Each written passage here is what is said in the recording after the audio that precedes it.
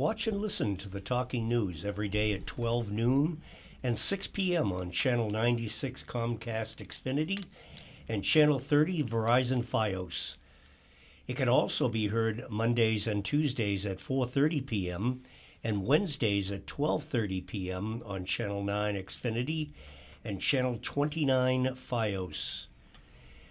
Listen anytime on the BMC Podcast Network, on SoundCloud and iTunes. Just search for the Belmont Media Podcast Network. And now on to the Talking News. National Grid employee causes disturbance by Joanna K. Zavalis. Like many residents, former Select Board candidate Jessie Bennett has bumper stickers on her car. Last week, the Nest doorbell video on her home shows a National Grid van drive past her house on Trowbridge Street, then stop and wait a few feet in front of her car. A few minutes later, the Nest video shows the van back up and pull into the space behind Bennett's car and blast its horn. A few minutes later, the Nest video shows a talk radio station was blaring out the window of the National Grid van, and the man inside could be heard yelling, "Loser!" The Nest video shows the voice on the radio continued for several minutes.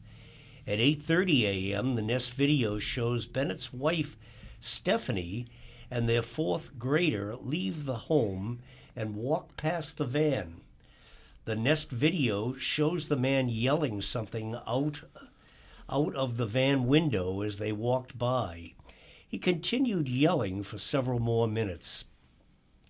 Bennett went outside to see what was going on and saw the National Grid van.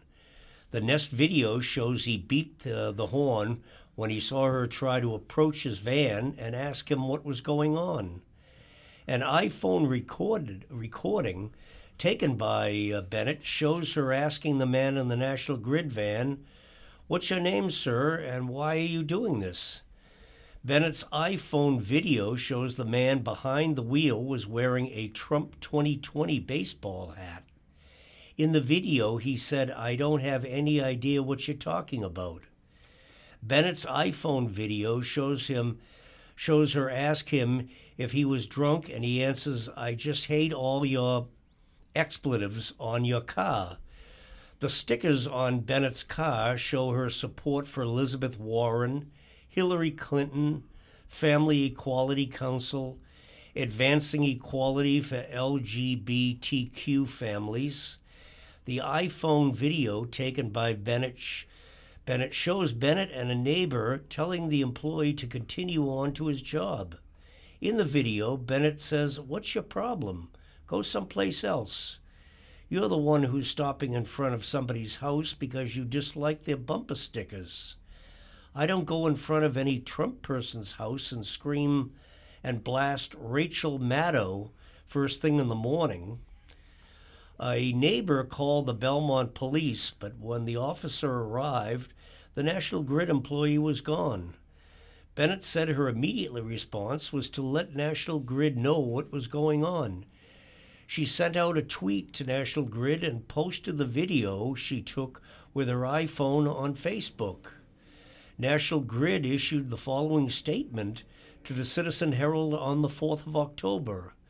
"We at National Grid were deeply concerned earlier this week upon learning from one of our customers in Belmont, Massachusetts, of a troubling exchange she had with an on-duty National Grid employee. Upon learning of the incident, we reviewed the video evidence, apologized to the customer for what she experienced, and as of today, the worker in the video is no longer an employee of National Grid. Our strong commitment to inclusion and diversity at National Grid includes demonstrating respect at all times for one another as fellow human beings."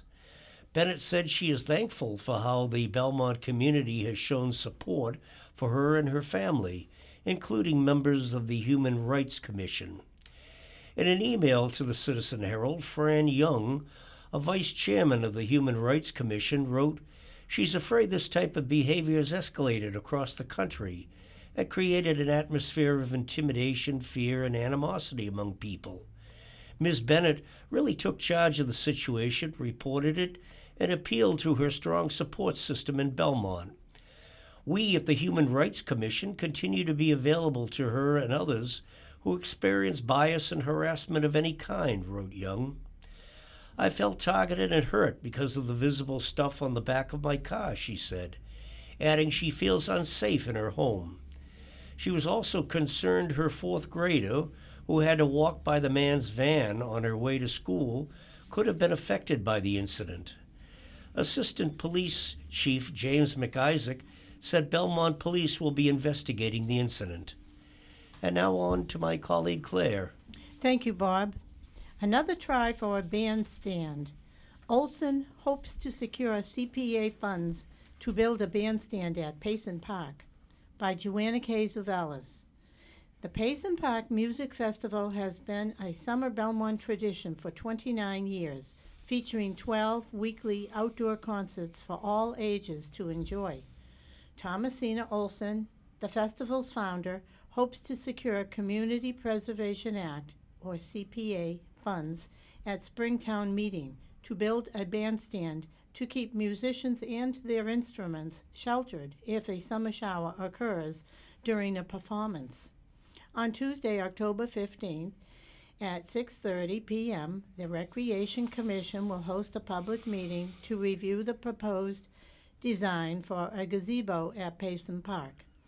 This past summer, 5 concerts were rescheduled and 1 children's concert was relocated to the library due to rainy forecasts. Olson has attempted to secure CPA funds for a bandstand 3 other times.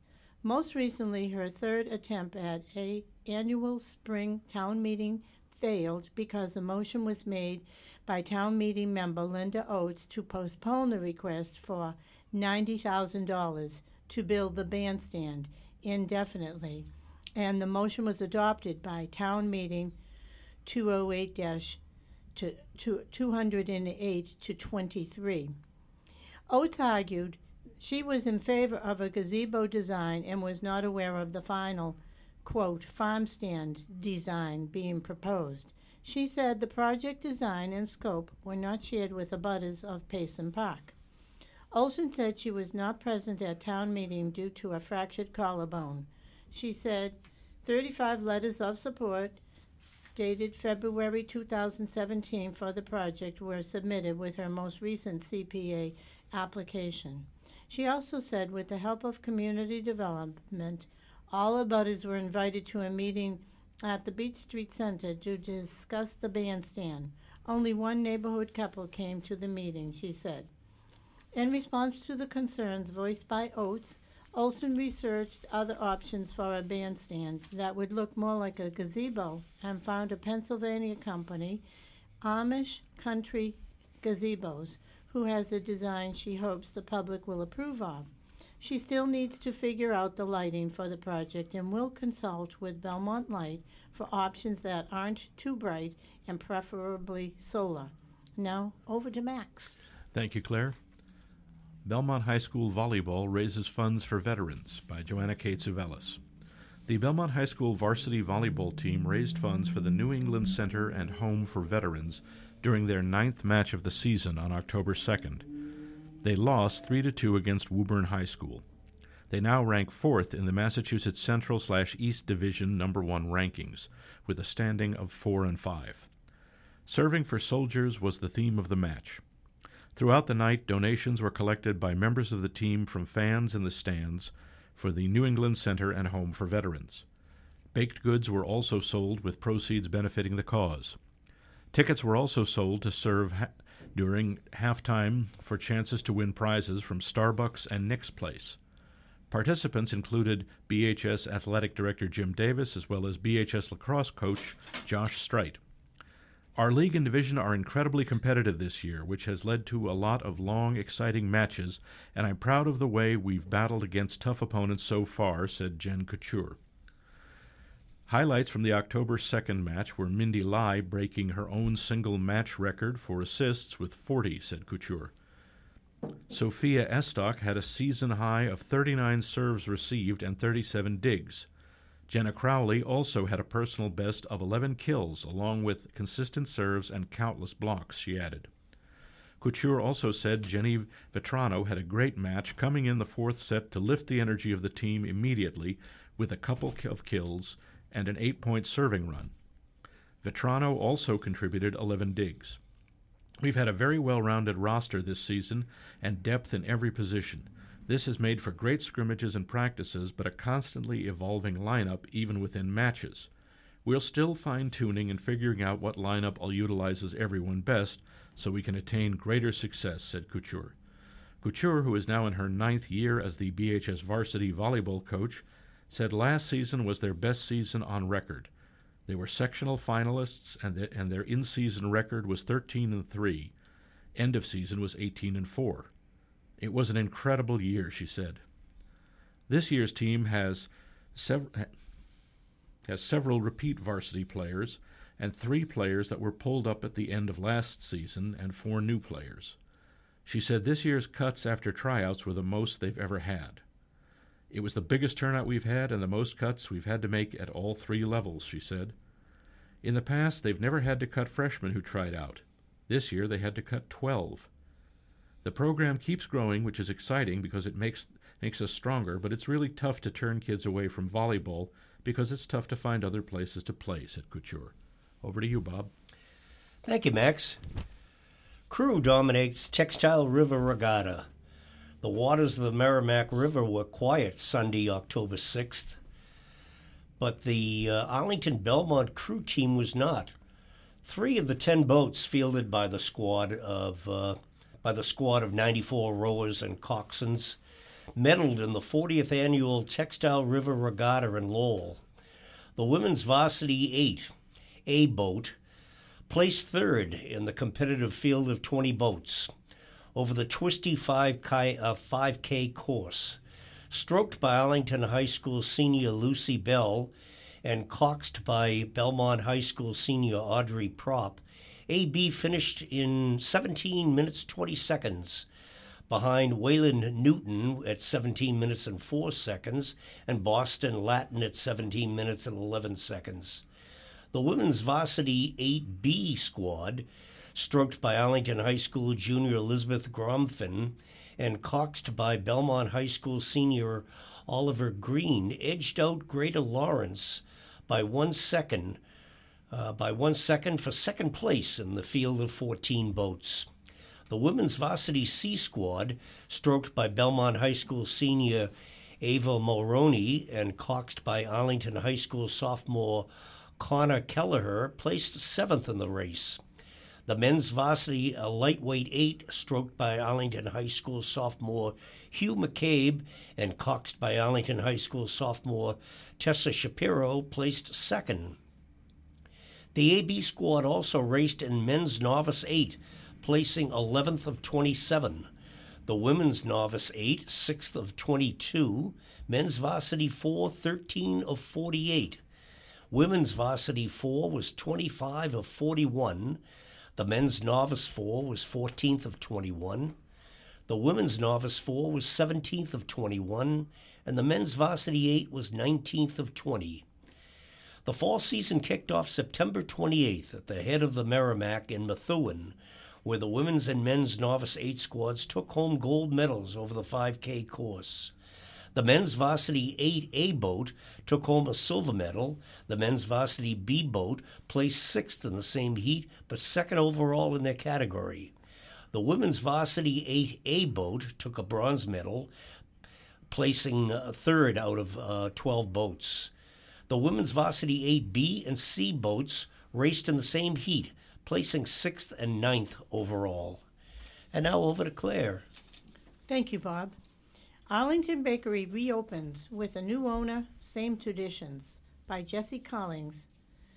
Everything I have because of this place, John Matthews, the former owner of Arlington Bakery, said as he stood in the storefront he used to own. My kids worked here, went to college, and got great jobs, and it all came out of this bakery. Earlier this year, Matthews and his wife, Tula, decided to retire, having run the bakery located on 187 Massachusetts Ave in Arlington for nearly 40 years. While they had staked out a reputation in Arlington for their collection of classic Greek pastries, it was time for the couple to retire. However, what would become of the store? Enter Lika Valensas. Valensas had grown up in the restaurant business, helping her family run a local pizza restaurant in Auburn, Massachusetts. While working in that business, Valensas realized that she enjoyed making pastries more than pizzas, and ended up attending the Cambridge School of Culinary Arts, graduating in 2018. After graduating, Valensas was looking to open her own bakery, and through a family connection, she was put in touch with the Mattheos. My aunt knew that the Mattheos were looking to sell the bakery. I came and looked at the place. I grew up making Greek pastries, so it ended up being a perfect match, Valensas said. In July, the bakery closed down, but not for good. As she took over the business, Valensas decided to make some renovations to the bakery, and the store reopened on September 21st. I want to put my own touches on the bakery. I really got into making breads in culinary school, and eventually we are going to have a bread menu, Valensas said. Right now, I have introduced mini cakes, and I was never one to go into a bakery and buy a whole cake. So I figured to introduce my cake recipes, I would make smaller versions for people to try them. Valensas said that her parents recently sold their pizza place, and she understands the value of taking over a business that already has a traditional customer base. My family ran their pizza place for over 40 years, and they actually have sold it to somebody who is doing something similar to what I am doing here. I know how important it is to continue with traditions and items that the customers are used to, but also see it evolving into other things that people might enjoy, Valensas said. Passing the torch, the Mattheos first started the bakery in February 1981. When it came time to sell, they were grateful to have Valensas walk through the door, especially because of her knowledge of Greek pastries. Lika came and saw the place, and we sold for the right price. We made a lot of Greek pastries. We have a lot of Greek customers. My wife and I feel better knowing another Greek person is going to own the bakery, Mattheos said. While they no longer own the bakery, John and Tula are still helping out behind the scenes, making sure the ownership transition is smooth and helping Valensas to get acclimated with the customer base. Now, over to Max. Thanks, Claire. Belmont to hold Recycling Day, a message from Mary Beth Calnan. It's that time of year when residents have the chance to recycle textiles, electronics, scrap metal, and other items on Saturday, October 9th, from 9 a.m. to 1 p.m.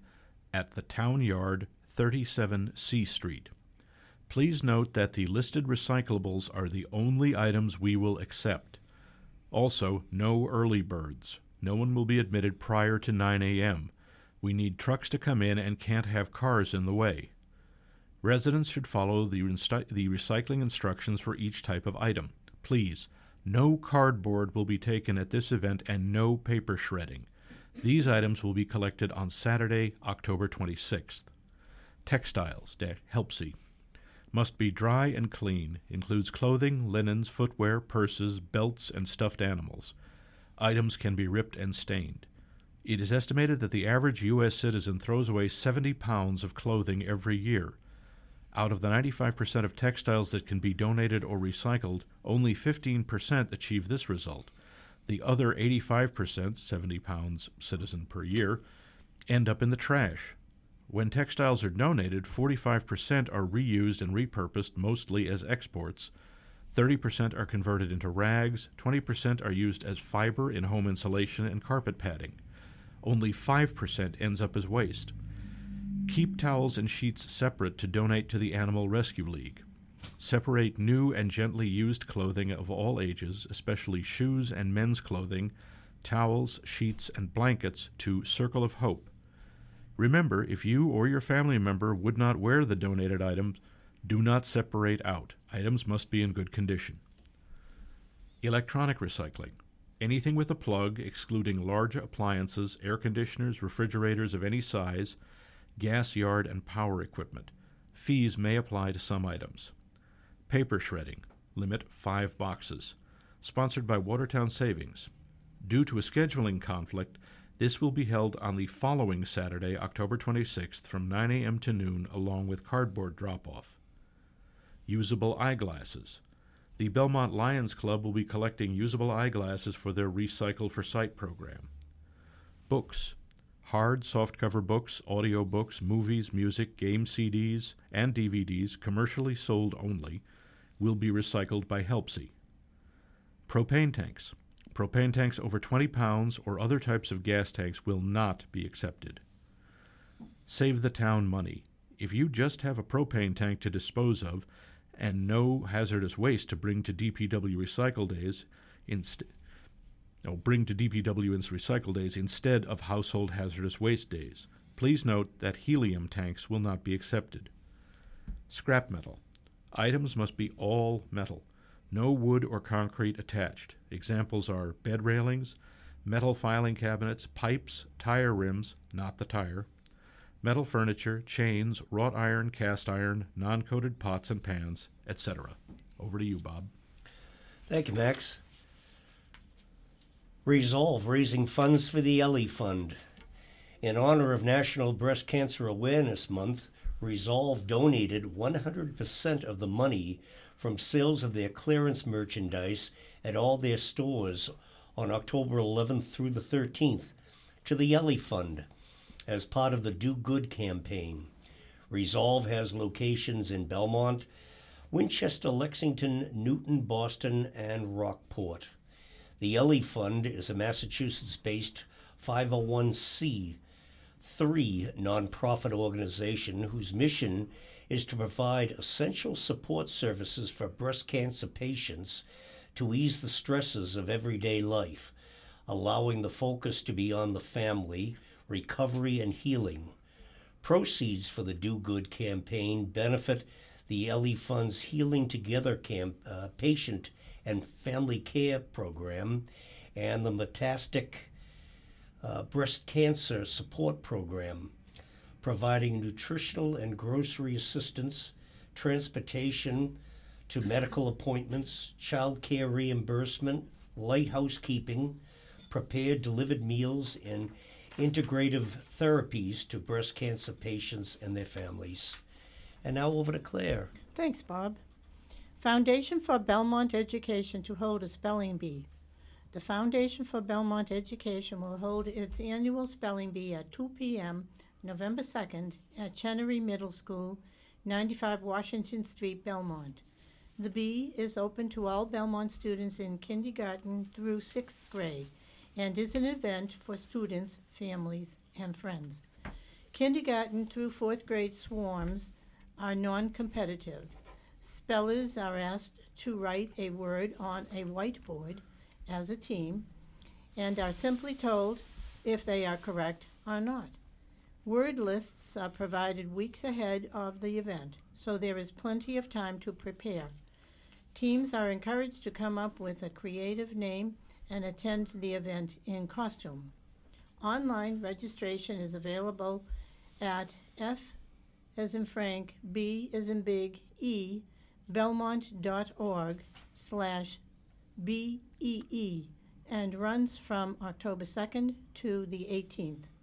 This event fills up before the October 18th registration deadline, so start forming teams and register as soon as possible.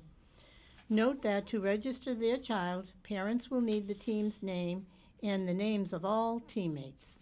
Now, here's Max. Thank you, Claire.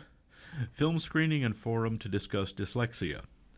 The Belmont Special Education Parent Advisory Council, CPAC, and the Decoding Dyslexia Belmont Parents Group will host a free screening of Dyslexia, the movie, followed by a community forum on October 27th. The event will take place from 2 p.m. to 4 p.m. Sunday, October 27th. in the Assembly Room of the Belmont Public Library, 336 Concord Ave, Belmont. October is Dyslexia Awareness Month. Dyslexia is a lighthearted documentary with a serious purpose. Organizers hope the screening will give viewers a better understanding of the condition itself, the problems it makes for individuals and families, and the programs that are needed to deal with it. That it will help dyslexics and their families get the assistance they need, and that it will give dyslexics and families hope, as well as a crash course in how to laugh at their own condition. The movie provides a tool for creating public awareness. It will educate the public on what dyslexia is, not a sign of stupidity, as so many believe, but of a need to learn in different ways. It will tell parents of dyslexics what they can do to ensure that their children are properly diagnosed and given the kind of instruction they need. Quote, almost everyone in America has a dyslexic in their family, has friends and colleagues who are dyslexic, or are dyslexic themselves, says a press release from the organizers of the event. I hope that after seeing this movie, every one of them will say, now I know why Tommy can't read, and I know what to do about it. Back to you, Bob. Along with my colleagues, Claire and Max, we thank you for listening to the Talking News and hope you've enjoyed the show. We will return next week for another edition of local news happenings around Belmont.